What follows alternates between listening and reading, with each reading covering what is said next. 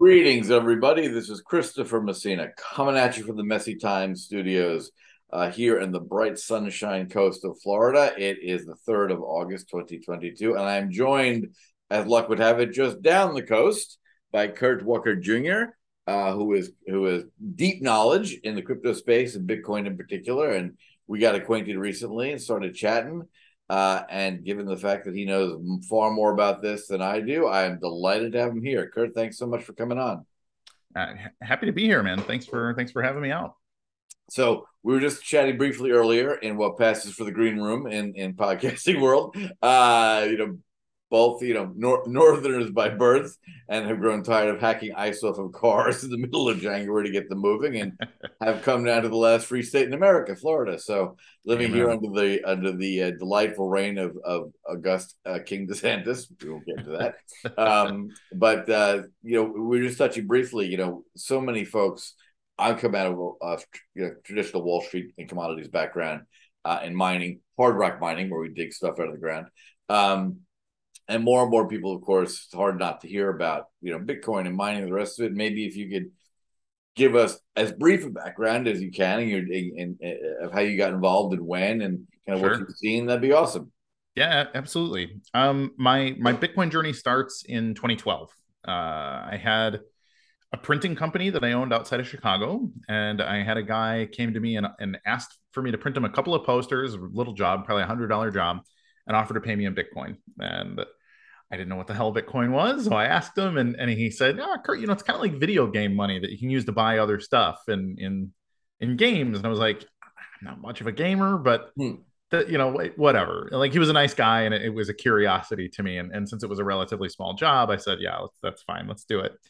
And Hmm. and I kind of shelved it. I synced up a wallet and took some Bitcoin, and then probably 6 months later, I decided to go down the rabbit hole after a couple of people continued to bring it up. All of a sudden, the bull market started, and I think the next person to probably mention it was my brother. Hmm. My brother had just taken a side gig with a guy who wanted to pay him in Bitcoin, and so that was it. I'm like, okay, I got to figure this thing out now. Now I've heard about it twice, and that's a thing. And I just went full bore down the rabbit hole. By the end of 2013, I had built up a small and mostly unsuccessful mining operation.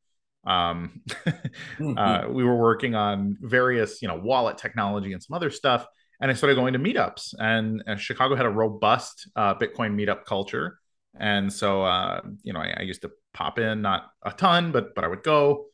And yeah, just really really fell in love with the culture, fell in love with the idea, really like dug into the nuts and bolts. Why Bitcoin, how Bitcoin, when Bitcoin, something When some Bitcoin, if Bitcoin, right.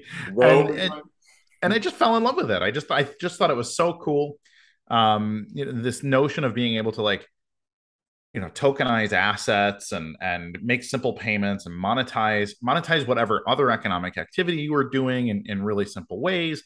And for me, that was always the major curiosity. Is I was a hard assets guy. I was a precious metals guy. I loved commodities. I wanted to see money be re-standardized with a gold standard or a silver standard or something like that. So I had my own money theories that I brought to the table.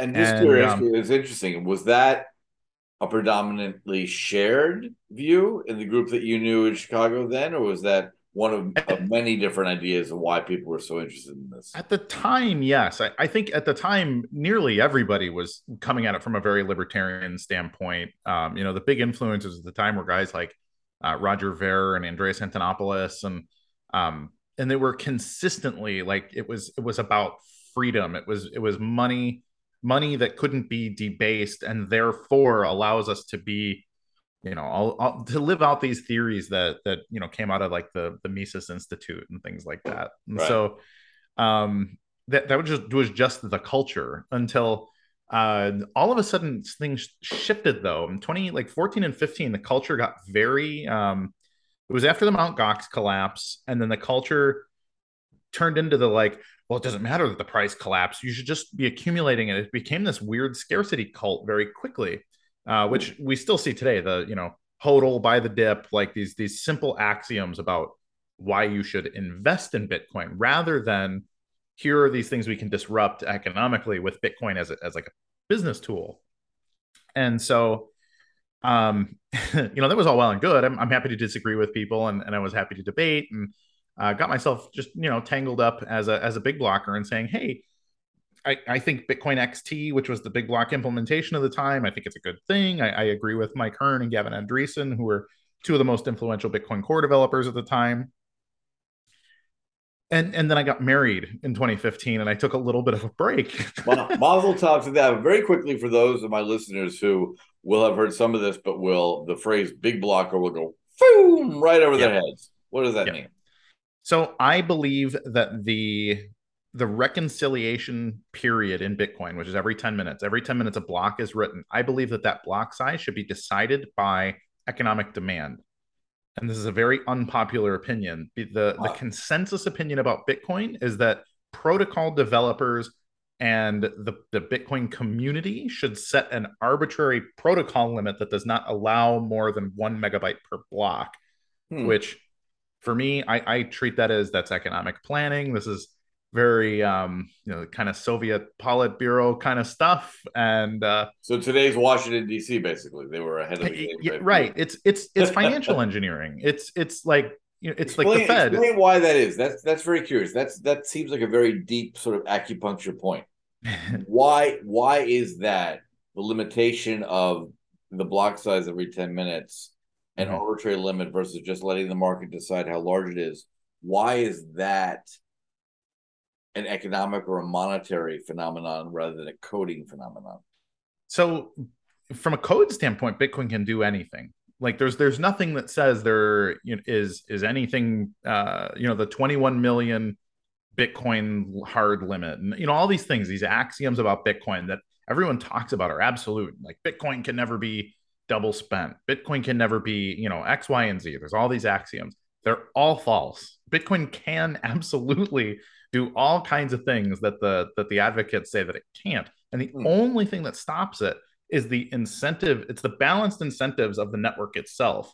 So it's the investors and okay, how much of my own capital am I willing to risk for this fight versus the miners, for example, that in many cases have billions of dollars in hardware invested in the infrastructure of the network, saying like, yeah, we're going to take a risk and make this contentious change, like that kind of thing. And so, it's just like anything else. Like you can take an American political position and say like, can you ban guns in the United States? Like, well, you could probably pass that law, but then what are the spillover effects of enforcement and everything else, right? So you can write any law you want. It's kind of like Woody Allen and Bananas when they finally took over the country. From now on, everyone under 13 will be 13.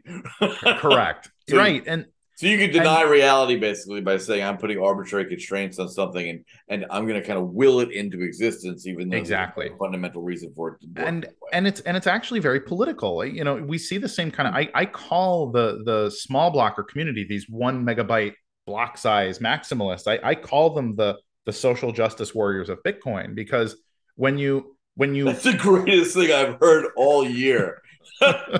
Thank you. Oh, thank you. Just so you know, 2022 just peaked for me. But go ahead. Maybe we have further heights to scale. Yes. And that's exactly it. When I say like, hey, I would like to build a block that has 40,000 transactions in it. I mean, it is like laser eyes, NPC army screaming, like literally the bot accounts turn up on the internet. It's everything. It's like I just said that, a man is a man and a woman is a woman over at like, Vice. Yeah, I get this. I want to hone in on this because I love this. I remember a good friend of mine who was a professor. I studied anthropology at the University of Chicago, and one of my professors there, in describing an argument that had been going on at the American Anthropological Association and in journals and such like at the time, he said, "Remember, the fights in academia are so vicious because the stakes are so low." Right, and it's kind of an interesting point, right? But the stakes here in Bitcoin, can be very high. So this is very important. This is a very interesting dynamic. It's like, to me, you're describing the fights between the Bolsheviks and the Mensheviks in the 1919 Russian Revolution. And right? an example that I use regularly, by the Oh, way. look at that. Yeah. Perfect. Good, good. Mismanagement of history is the tool not only of the left. So you're a big block maximalist, or they're, they've got picked arbitrary. And the difference Small is what? blockers. Yeah. Let's take it one at a time. In code terms, what does that actually mean? If you're It's restricted, you're one not line of restricted. code. So there's a max block size. So when in every transaction, so there's script language that explains the rules of each block, and then all of the nodes on the network validate that the rules are being followed. From a Mm-hmm. code standpoint, it's one line of code. It's literally max block size equals less than X, which it's actually a megabyte, but there's asterisk asterisk asterisk Right. also, because there are some tricks that are played with soft forks to make it that, in a very technical sense, under flawless conditions, a BTC block could be a little bit less than 4 MB. Mm-hmm. But in the wild, we've never seen it over 3, and the average block size is about 1.5 MB. So if you cannot fit your transactions in that 1.5 MB or Yep. whatever else you're doing on the network, you either need to pay a higher fee to push someone else out of your way, or you just need to wait until the mempool is low value enough for your transaction to get processed. And that could either be, so it's either like with anything else, you're paying with time or money. So this would Correct. be the equivalent, although it's different protocol, I gather. But Yeah. this would be the equivalent why sometimes gas fees in Ethereum are so insanely high, and other times they're not. It's a similar problem. It has, from a technical standpoint, it's actually it's quite different from a coding standpoint, but from an economic standpoint, it's the same thing.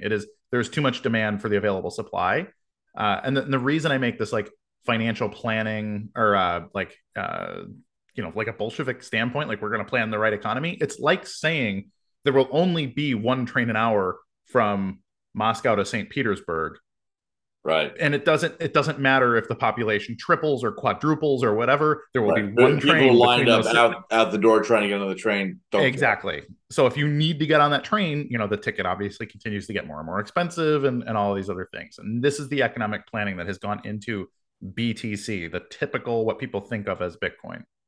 And so that is, and we're going to jump around a little bit. Is that and related issues like that why the proponents of BSV, which I'm taking to call classical flavor Bitcoin. I don't know if that's going to catch on or not, That's but pretty good.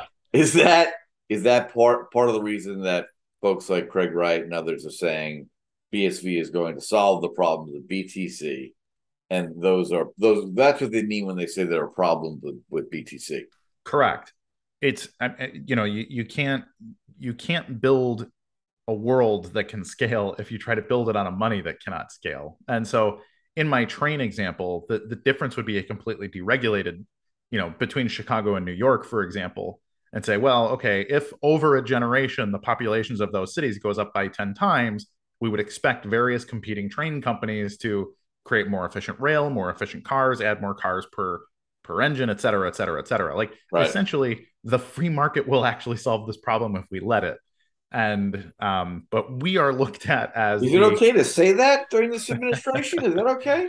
just barely I for jest. now. There actually are some excellent free marketeers still left in the administration. Great people. I jest. Go on. There are yeah. There are a few. You can find one if you dig hard enough, I'm Yeah, sure. they're working away. It's every time. Sometimes I feel for the bureaucracy in Washington, to jump off a little bit. Is that they get a bad rap, but everyone I've known who's worked in any of those roles are really smart, really dedicated patriots, working really hard. And can you imagine having the frustration of your boss changing every 48 years and not being able to bitch about it? Right. I think it's just we owe them all Pepto Bismol for all the ulcers they Right. have to bear. Anyway, so back to BTC BSD. So, I mean, long and short, that's the very short version of it. Right. Before I start getting super technical about what other But you things, got married in 2015, and Oh yes, did so that I got distract you married. for a little while? I I'm took gonna, I'm I gonna took my multi-thread. year off. I'm gonna Right. It was multi-thread. So you got married in 2015, and that distracted you from all things Bitcoin for a while. I well, I mean, I was still a Bitcoin investor and everything else, but it was, I'm gonna enjoy my wife. We were gonna have a honeymoon period, right? And so Then 2017 started to happen. Like all of a sudden, Ethereum got very popular. The ICO bubble started to really heat up. And then the market started to perk back up. And I was like, oh, hey, it looks like Bitcoin's going to go out for a run. Like, this is interesting. And I started having people pinging me and like, hey, Kurt, this is what you were talking about a few years ago, right? It looked like it turns out it didn't die. Maybe you were right about it. And I was like, oh, yeah, I'll get back involved. And so I had a lot of people just plainly asking me, like, hey, Kurt, how do I get a wallet? How do I get some Bitcoin? That kind of thing. So it was like I had a lot of casual friends asking me sort of Bitcoin 101 questions. And I decided to do a Facebook Live stream. I would just hop on. I was like, you know what? I'm going to go on for 10 minutes every day at noon until everybody in my Facebook friends list has heard how to do your Bitcoin stuff. And then I can just reference a video. I'll go from there. And it turned into me. I have literally been on the air at least once a week every week since the beginning of 2017 talking about Bitcoin stuff. So that's great. Yeah, it's a blast. I love it. I had a radio DJ experience in college that I really enjoyed, and so I'm glad that's made it full circle and that I get to do appearances like this, frankly. But props to your alma mater. Where'd you go?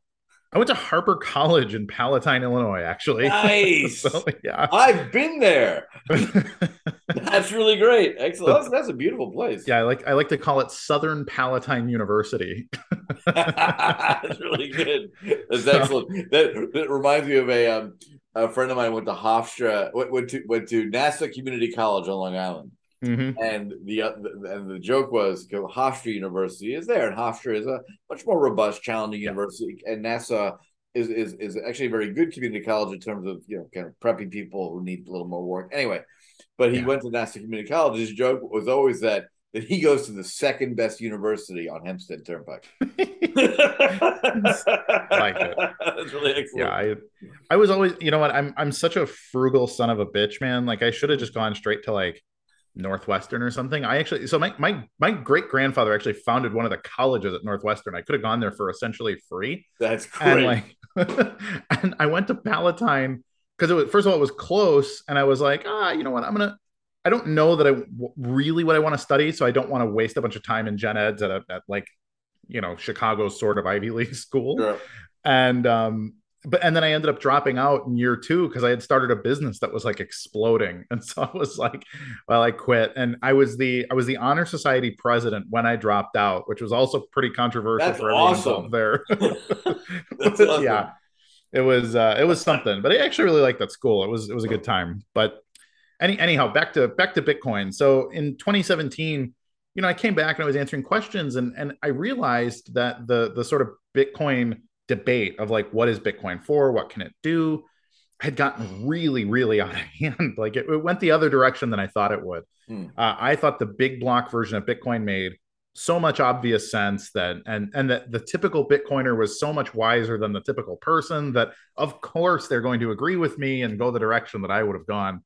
And I was very, very wrong on that point. Was this the first or 45th time your illusions have been shattered? In the Bitcoin space, this is probably the third time my illusions have been shattered. Okay, that's not bad. It's all right. Yeah, it's all right. So it's a healthy ratio to disillusionment ratio. That's good. Yeah, it's not bad at all.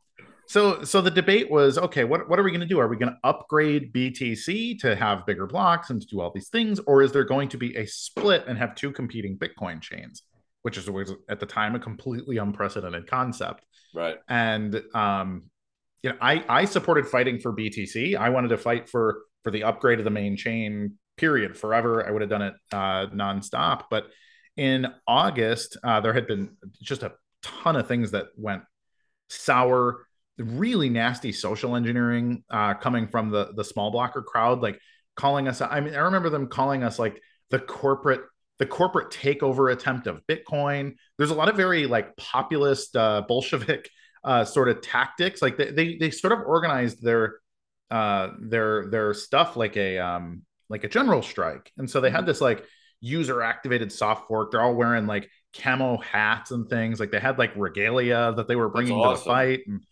yeah, and it was very like, it's great to hear about a war you never knew was happening. Oh man, it was ridiculous. It was so wild. And like, there were people on our side getting like their websites were DDoSed off the internet, and then it was threats from anonymous accounts and just all this stuff. And then like it seemed like maybe we're going to get it worked out, and then there was just this giant renege on all of these promises that were made a couple months earlier, and then it was like, holy cow, we are going to split. Like we are having a civil war, straight up secession right now. And so, for those who are unaware of the war for Middle Earth, who was doing the promising and subsequent reneging? And what was there a power? There's a group there that controls the code. Like how did all that actually happen? So there were two major groups. The big blockers were people like Bitcoin.com and BitPay, which was like the biggest credit card Bitcoin company at the time. Coinbase was actually on the big blocker side at the time, which is funny now in hindsight. And a number of other players, but like the big names were guys like Roger Ver, as well as Jihan Wu, who was the CEO of Bitmain, which was they were it. They were like the biggest player in Bitcoin's infrastructure by a very wide margin at the time. And then on the other side were companies like Blockstream, Lightning Labs, some of these other, and like big VC. And what I came to realize after the fact, I did not realize this until about a year after it had all washed out, is that a lot of these venture capital firms were actually funding both sides of this fight, which led me to saying that the entire thing was AstroTurf, and people like me were caught in the middle, trying to have this fight, and it was like, oh, both sides were getting paid, and the VCs made out either way. Like, color me shocked, right? Oh, well, I lived in Southern Africa for a long time, and the Oppenheimers from De Beers, everyone thinks they were banned from coming to the United States because they ran a monopoly. Yeah, like we care that you got a monopoly on diamonds. You're selling, love-struck fools who want to be married to this girl forever. Who cares, right? Yeah. No, it was because they were funding both sides of the Angolan Civil War for like 20 years. They funded that to just keep going on and on. Slightly different because we all weren't actually shooting at each other, but similar idea. So that's brilliant. Of course, the Valley was hedging bets. They donate to both political parties. The same thing. Sure, and I don't want to act like it's some kind of like crazy reptilian conspiracy either, which a lot of people will tell, oh, Kirk's just a conspiracy theorist. And it's like, no. Like this is how business works, and it's all publicly verifiable. So you can go look at like one of the major firms, and I mention them a lot because they're the biggest, and they were the first serious incubator that was venture backed, and they're called Digital Currency Group. The CEO is a guy named Barry Silbert, who's an old Wall Street guy. But then on their board of advisors are guys like Larry Summers from the Clinton administration, or they got guys from Bain Capital, Silver Lake, and some of these other firms.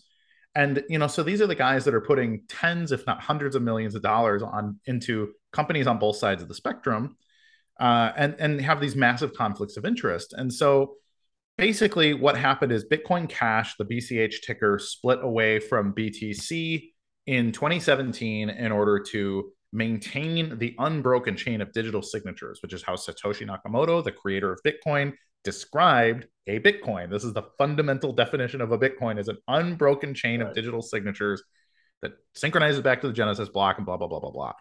BTC says, screw the digital signatures. What we're going to do is we're going to aggregate those signatures, replace them with a hash, and that hash is an attestation that those signatures exist. And the hash will say that the network witnessed those signatures, but you may not have access to them, essentially, unless you ask. And so it changed the trust model, and therefore the very definition of a Bitcoin on the BTC network, which for me was, that's not what I signed up for. Like, now, let me interrupt you because hearing that, what I'm hearing, absent there being kind of political or economic motivations for that change, what I'm hearing is that sounds computationally efficient. Right? Like, for example, just without even thinking about a computer code, I can look at a chain of titles to my, buddy's, big pile mansion built in 1400s in Southern England, right? And we can go through every single scrap of vellum that goes back to the original title granted, or we can look at the current one with references a legal opinion saying we've examined the chain of custody and it appears unbroken, and therefore this is a valid title. So that seems to be one non-contentious explanation for why you would switch to that. I agree that your example would be non-contentious, and I would argue that your example is what Bitcoin does, or what it should do, frankly. Now, my question would be: would you take a letter from an attorney that has his signature on it on their letterhead and say, "I'm not willing to show you the title, but I would like you to take this letter as an attestation that the title exists and be happy with it"? It's a whole lot weaker. It sounds like Yeah, Reagan's trust but verify. I'll take your letter, but if I want to see the chain, I can see the chain. That would seem to correct. be the rational way to approach that. And this and that's the nature of the argument, is that what is Bitcoin for? And Bitcoin is designed to reduce the need for trust because you can verify it yourself at will. And this removed that. And so for me, it's very philosophical. Bitcoin solved a very specific problem and did it in a very specific way. And if Bitcoin is not a consistent rules enforcement framework, then it's all out the window. And it's the same. I would make the same argument about the Constitution. Like if you want to change it however you want to change, like if you can just go to a judge and a judge can say, this today you have this right and tomorrow you don't, well then the Constitution isn't really worth the hemp it's written on, right? Yeah, well, back to hemp farming. George Washington had big plots, but the it's an interesting point you made about what trustless meant, right, or means. Because Mm-hmm. how I understood trustless to mean was not that I can verify it, but that a majority of a sufficiently large N have verified it, and therefore Correct. you can't. It's so insanely unlikely to get this number of people who literally don't know each other to collude on a wrong answer. So I Mm-hmm. trust the majority answer, even though I myself can't go verify it on my own. Is that a separate definition of trustless? I so I would agree with that definition. Small block or BTC people would not. They would tell you that you must run your own infrastructure. Like you must be an infrastructure participant in the network, because to trust anyone at all, aside from validating your own Bitcoins, is broken. Like you will be screwed. You are How a would they expect that system to ever scale? That can't work. they don't believe that it should. And that's exactly the point. The point is that this is why the 1 megabyte block size limit. They don't want the chain to become so big that you cannot validate your own transactions. Huh. That would seem to not be what Satoshi wanted or designed this for. Precisely. I just became a big blocker. Yes. I didn't even know that existed until just a moment ago, and now here I am. Yes. Look, that was a quick conversion. Well done. Um, well, how do we take down these small blockers? Man, I'm a Jesting aside, now that I'm converted, yeah. I completely understand why we're right and they're wrong. But why? Is it? Are a number of those people, kind of in your opinion, really jesting aside, convinced that this was just a more efficient way to handle this, and any doubts about it are really kind of angels on the head of the pin, philosophical differences that don't really matter? Do you think they believe that, or they've been told that by the winning hand of the VC that put up the $1 billion that's now worth 30 billion? I think just like most things, it's a very serious mix of both.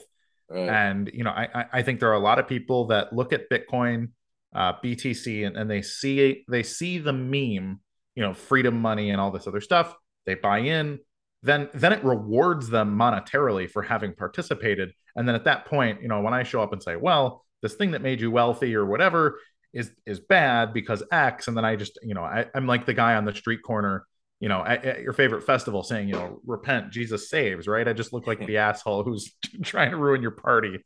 And so, So like, wait, now I'm concerned. Did I just join the Westboro Baptist Church no, of Bitcoin? no, you did not. So, so Got to on be the flip careful when I side, throw my allegiance around so readily. on the flip side, there are some very specifically and definitely malicious actors on the BTC side who, in my opinion, orchestrated the sort of social engineering aspect of all of this, um, in very nefarious ways, very effectively. Giant censorship campaigns. These are the people that I call the social justice warriors in the Right. BTC camp. Where if you say like, "Oh, hey, very interesting," Satoshi said he thought that tokens would be a good idea, and then it's like, ban him from the subreddit and report him to literally everywhere, like make sure all of his accounts are gone, and then we were going to make memes about like he is a fool, tax cheat, pedophile, et cetera, et cetera, et cetera, et cetera. And like we saw that pattern happen very quickly, where if you came out as even a lukewarm, like I'm a very reasonable, maybe big blocker. Like, what if we did 2 megabytes? I'm not talking gigabyte blocks, any of this stuff. Like, hey, you know what? I think the network could probably handle 2 megabyte blocks. It was, you get out of here. Like, you're funded by. It's just like it's Republicans and Democrats. It's you're funded by George Soros or you're funded by the Koch brothers, and there's nothing in between. And it's exactly that. And but what? So for those people who are still following this, aside from the inherent religious value of these wars, who's winning economically and losing versus 1 or 3 megabyte blocks? I'm really honestly still grappling with that. Like, how do I get paid more by restricting block size versus just whatever economic activity happens? So I like to give an example of like a drug company, for example, and I think people will be very familiar with this example. If cancer could be cured for a $1 pill, what is the likelihood that pill would make it to market? It's essentially zero. So one of the big firms would buy the patent for it, and they would shelve it in order to continue to sell you chemotherapy and the other stuff that is profitable. Now, that's a very Machiavellian way to look at all business, but I think it's more true than not. There would be some variation on that story that would be reality. And Bitcoin, going back to 2012, 2013, when you look at the people who were involved, it was, oh my gosh, like we're going to replace MasterCard and Visa and PayPal. Right. Like these companies are going to cease to exist because they have now been superseded by a technology that makes them completely obsolete. Yep. And so very quickly, MasterCard and Visa and PayPal, and being companies that are run by intelligent people who want to make money, very clearly, okay, let's put some feelers out. Let's figure out let's learn.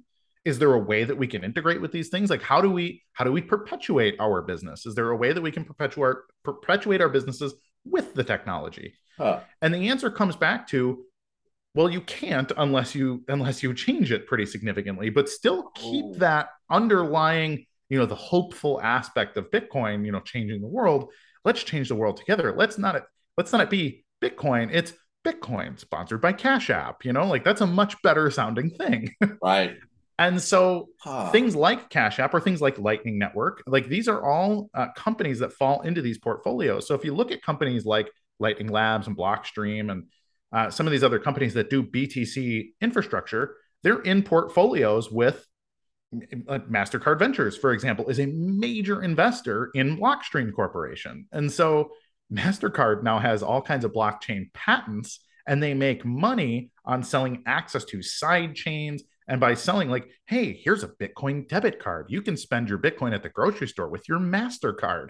And it's like, why have you inserted yourself in the middle? Like a real Bitcoiner should look at that and say, well, that's a giant loss.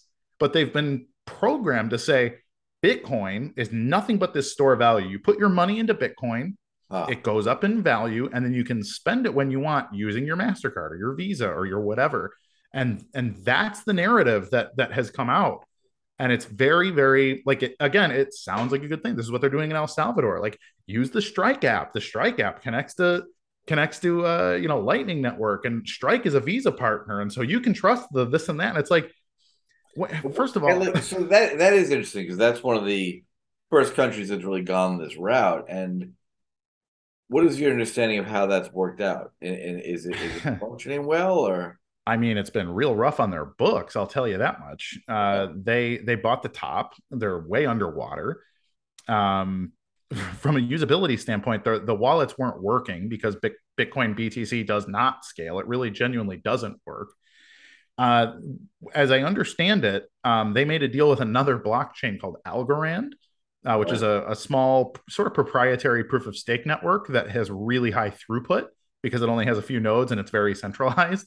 And what they did is they built a government official wallet called Chivo. Yep. And Chivo uses Algorand and it tokenizes BTC, pretends you're using Lightning Network, but you're actually using tokenized BTC over Algorand, Meanwhile, the president's out there calling everyone who isn't, solely devoted to BTC some kind of shitcoiner spy or whatever. And then, just like any good government, like also we're in bed with the enemy who we've been criticizing on stage today. So Wow, so that's interesting. So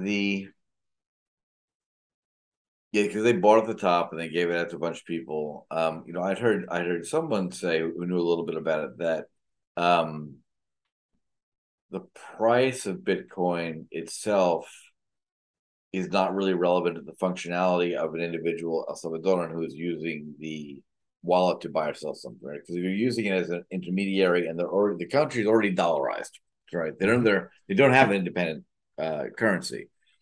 So, well, I guess from a governmental balance sheet perspective, they're seeing a loss because the Bitcoin they bought went down. yeah.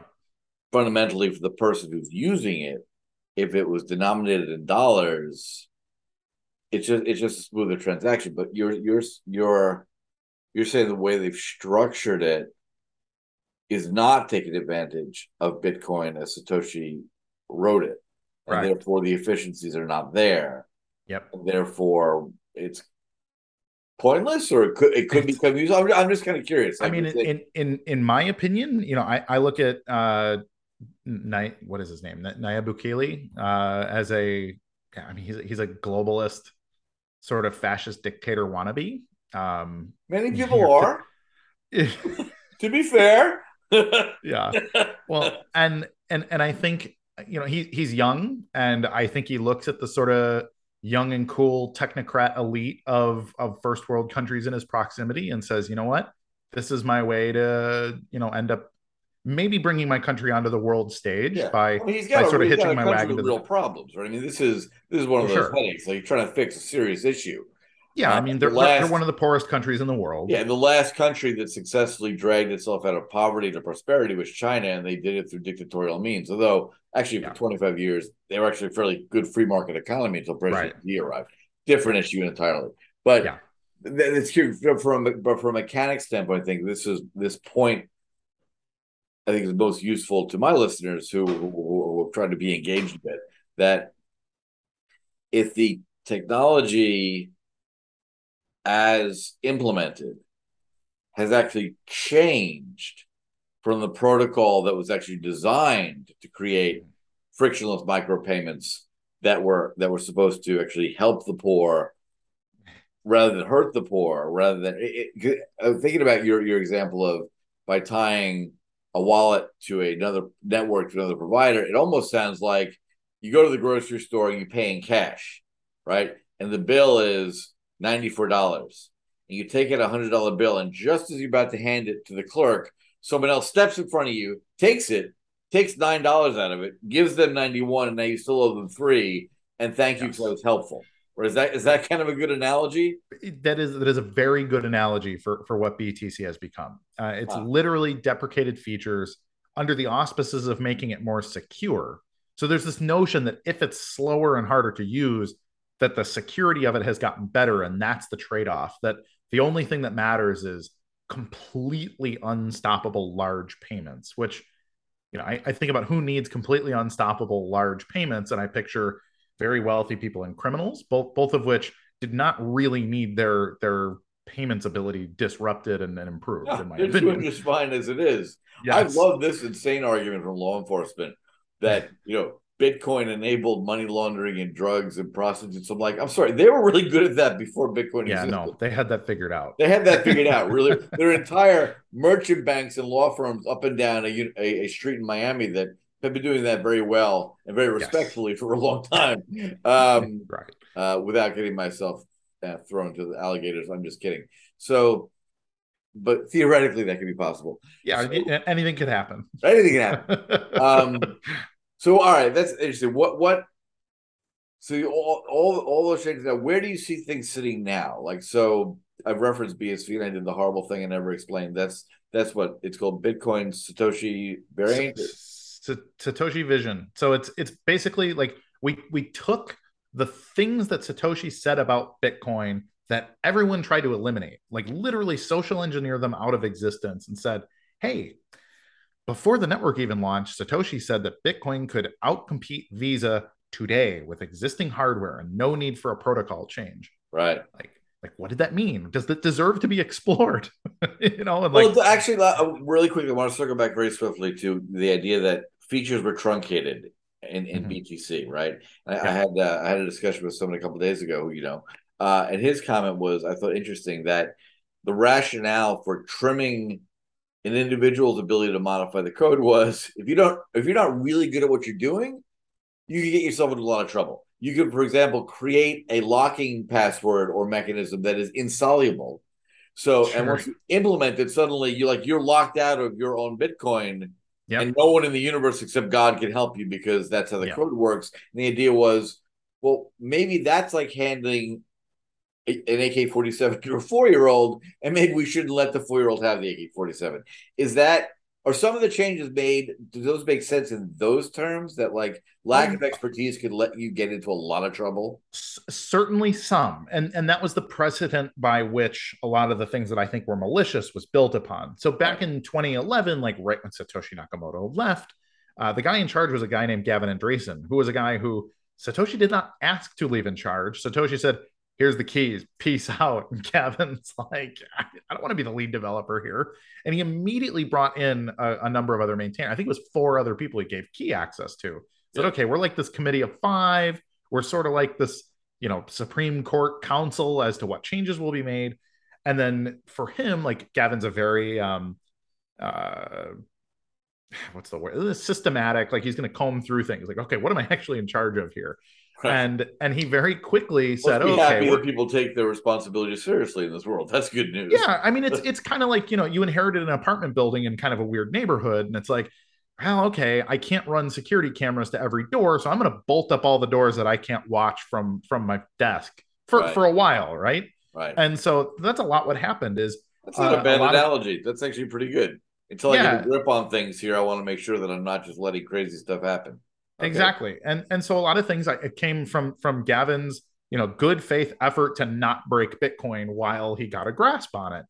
But then it turned into every time it was like, okay, guys, here's what we can do with like OpReturn, for example. There's this group that wants to make tokens and put a piece of code in OpReturn that settles on chain if you make a transaction that does X. And immediately it's like, no, we agreed that was unsafe. And it was like, yeah, 3 years ago we thought it was unsafe, but we've been in charge here for a while now. I think we got a grip on things. And then it was, no, if you do that, we're gonna kick you out, essentially. Like, so very quickly it was like, Satoshi created this for a reason. Like maybe we should see what that's for. Like we can test it in testnet. Like we can create side networks that are one-to-one with Bitcoin and make one change at a time and see what happens. And it just was no. And then the roadmap very quickly turned into, all right, well, it's been 3 or 4 years since we've used any of this stuff. Let's just completely sunset it and let's add these new things over here, which we've already pre-vetted. This is fine. And so then it turned into, okay, now we're not like we have turned off Satoshi's ideas, and now we're adding ideas of some developer who showed up in an open source project and decided he was an economist or whatever else. And it's like, okay. The other problem that it introduces is sound money. I mean, what hard money can be changed by committee? Like if gold could be changed by a group of people saying, okay, gold is this now, well, all of a sudden gold doesn't have nearly the value it does. And so well, in a world where recession changes constantly, who knows? Anything's possible. So is Satoshi kind of like Luke Skywalker in The Last Jedi? He's alone on a very tall mountain in the middle of an ocean somewhere, and people want to reach him, but he's got no internet connection. For a time, yes, and I think the Satoshi story still has a lot of very foggy mirrors to look at it through. I think the one thing that is very clear is that Craig Wright, the most difficult, pain in the ass, disliked, and dislikable, unlikable, I don't know what the word is, but what a funny guy for all that. You know what? A hell of a drinking buddy, let me tell you. That's good. I think it's very clear that he wrote the white paper and created the moniker of Satoshi. And so everything else, like who coded it, who audited it, who did the security stuff, who implemented it the first time.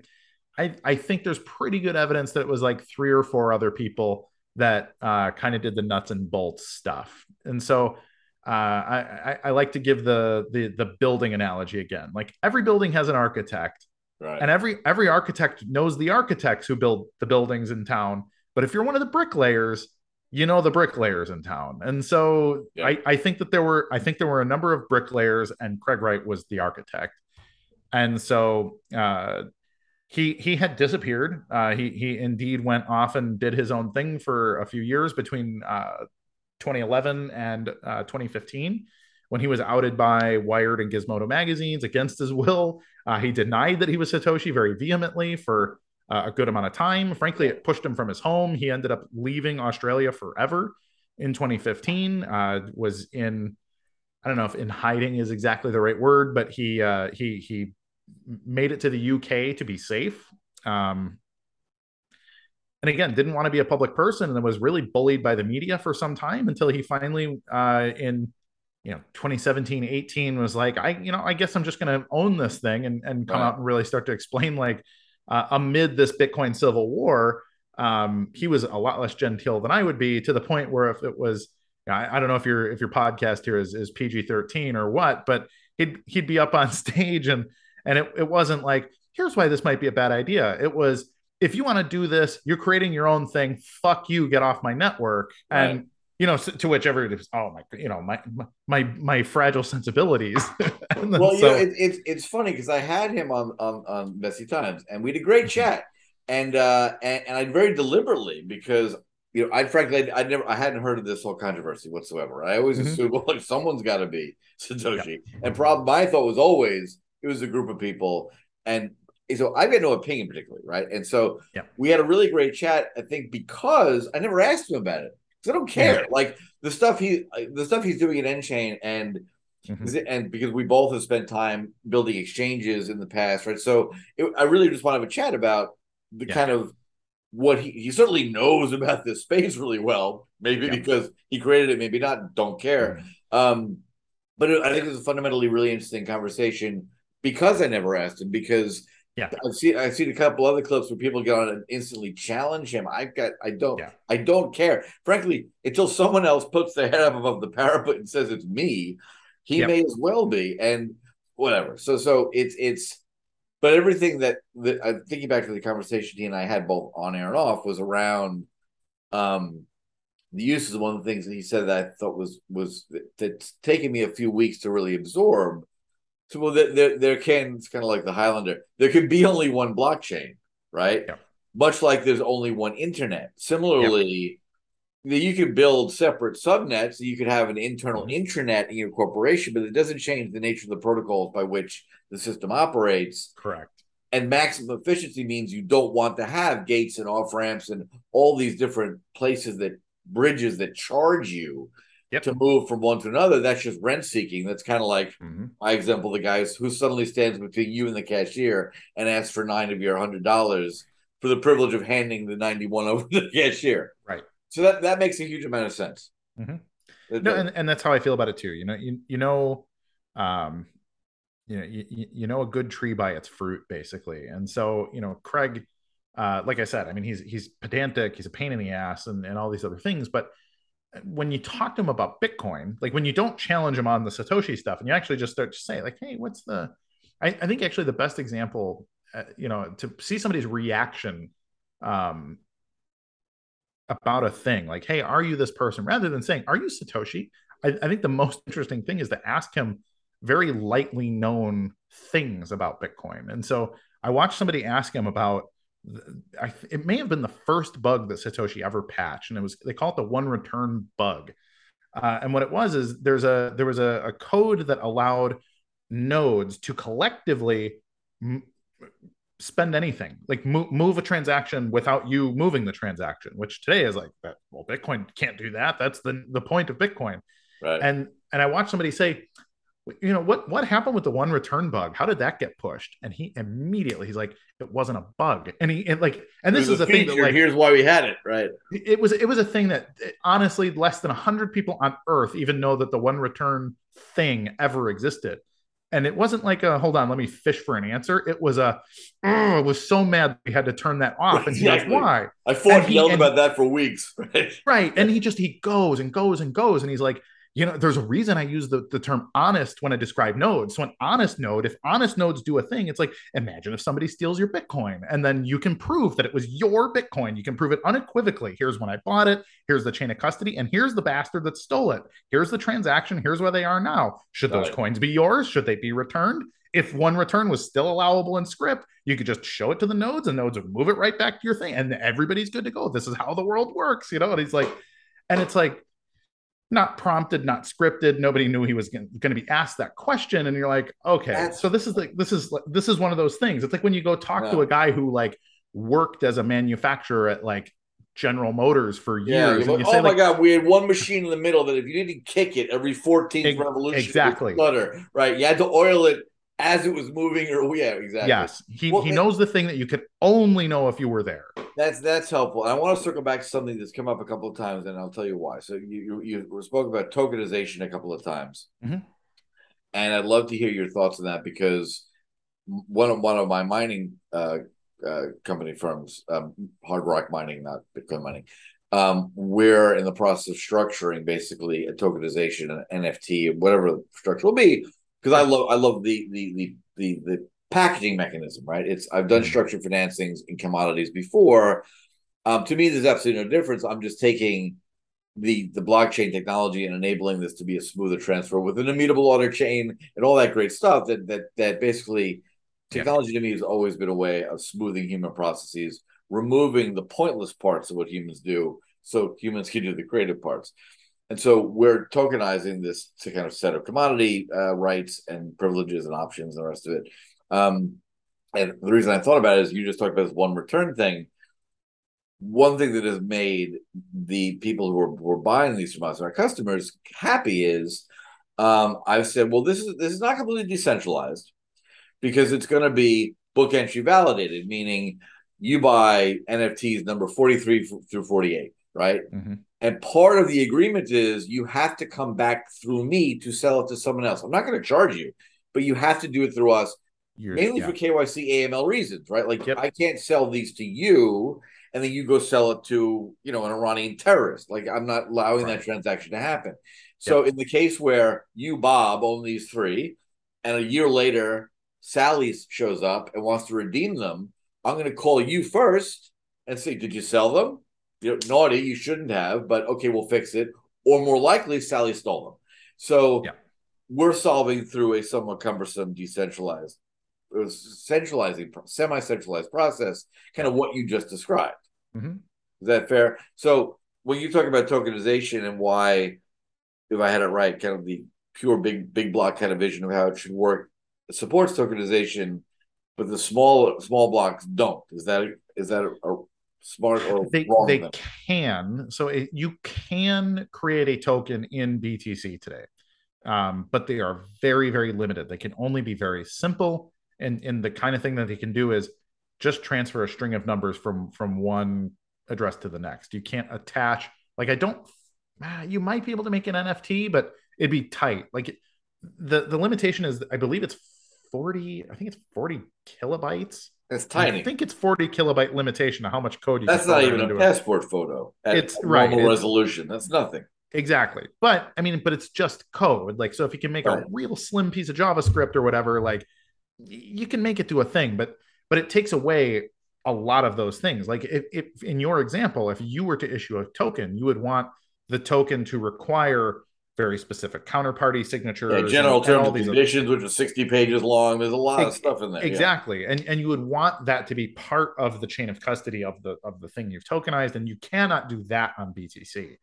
So this is why BSV matters. But you can do that on BSV. It can be, yes. Yeah. Can be done. Long story short, yes. Because you can do essentially there's no limit to the byte size. Correct. So that's a very short response. And does that tie into kind of what you're talking about earlier about the economic interest of firms who said, I'm going to carve this out and I only make money if the ability of the code itself is limited. So therefore, I want to limit the code because then people have to come to me for the services that otherwise could just go Yeah. on chain. Well, I mean, and think about all the things that Bitcoin could disrupt if it was used for everything. I mean, it literally it's title companies, it's notaries, it's all kinds of public attestation. It's even, anything that you need to do like a public announcement. So this would be, home foreclosures, all of these kinds of things, like all kinds of asset tracking, asset announcement, and tokenization use cases. These things that require counterparties, and basically anything that requires somebody to be a third party and give an attestation for the next economic step to occur, can be eliminated by Bitcoin at scale. And then you can add to it the payments use cases and some of the more obvious things like right. Visa, PayPal, Venmo, Zelle, whatever. Right. It's just as easy for me to send Bitcoin to my next door neighbor as it is for me to send it to somebody in North Korea, frankly. And and nobody can stop it. Not nobody, like it's an absolute statement in a non-absolute world, but in a very basic sense, that's another one of the things that it disrupts. So then that's also disrupting things like ACH, Fedwire. And for all that stuff, though, that would seem that, unless I'm hearing it incorrectly, that would seem to mean that the 21 million Bitcoins mined, those Bitcoins themselves would be insufficient to manage all those processes. So you're not talking about the Bitcoins being the mediating principle. You're talking about the protocols instantiated in code that would. So the Bitcoin protocol is what could enable a planet of 9 billion people to record all these transactions. You're not going to deal with all of the title changes and all the rest of that you just talked about with 21 million units of something. Well, it's not 21 million units. So a Bitcoin can be divided into 100 million pieces. So it's actually, right. I think it's 2.1 quadrillion units. So the fractionalization makes this possible because once correct. You use that unit, in fact, you don't need it anymore. It gets passed to someone else conceptually. Correct. But you can also even lock up, like let's say in 1,000 years or whatever, we're getting to the point where it's like there's not enough Bitcoins for everybody to do a thing. So you can actually lock up a single unit. They call the unit the Satoshi, the SAT. You can lock one up in a smart contract and then issue fractional SATs as well. So I could issue a millisat or a billisat or whatever. In that sense, it's like a fractal. You can repeat the pattern infinitely. It's infinite. And how does that account for what's the percentage of current Bitcoins that have been mined that are now lost, thrown away? People lost the passcodes, they died without telling people. That's a severe limitation, right? I mean, that's like sure buried gold treasure in an island. Hence one return, for example. I mean, maybe every 50 years, if a coin hasn't moved in a generation, like you make a public announcement, like, hey, whoever owns these keys, if you don't own these keys, then whatever. On this date in 1 year, these coins are going to be remined and redistributed. Like that's the global lost luggage bin. Essentially, I mean, so like that is a thing too. I mean, like people have these notions that it's lost forever, and Satoshi absolutely did say like if you lose your coins, you should consider them like a donation to the community by you're adding to its scarcity basically. Right. But on the same hand, like there's no real reason why you can't decide among nodes to say, hey, okay, there's 8 million coins that have been unmoved for 100 years, and therefore they're not anybody. The owner is dead. Yes. Right. Like, so we'll make a public announcement. We'll do it the same way that you would take an old property. They do that now with all sorts of assets right now. Right. Put it in the newspaper. You got to wait 90 days. You pay the tax and whatever. So cool. We can go on and on and on forever, but I think you've got other things to do with your time. I'm fascinated. I think also my listeners begin to run out of patience with my verbosity. But this is absolutely fascinating. Thank you so much for taking the time. We will have to have a rematch. I think there are a lot of interesting things to talk about. We didn't touch on Ethereum and Cardano and no anything. I'd be happy to come back. We can talk about all of that. That's killer. And any kind of final thoughts and words for people who are really want to dive into the space to get a better grip on many of the things you touched on? Sure. I mean, you can check me out at CoinGeek.com or KurtWilkertJR.com. I answer my DMs on social media if anybody just wants to ask a question. My advice: anybody that knows what they're talking about in this space also has a conflict of interest, and you need to be very, very careful what they're telling you. So That is always true. Someone is always talking their book. Yep. yes, I learned long ago a partner at Schroeder's, who I didn't work for years ago, but I met him because we lived in the same neighborhood and used to walk dogs together. Funny, funny guy. So I was probably 25, 26, started down on Wall Street. He was, 70, walking his, running his Rottweiler Rescue Foundation. Crazy guy. Anyway, one of the best lines ever. He said, I was telling you about something I had heard that, this is the .com era, remember? This is like 98, yep, 97, 98. sure, And he said, and he heard me out because I wasn't quite sure. I ran it by him because it sounded like, maybe a little too good to be true.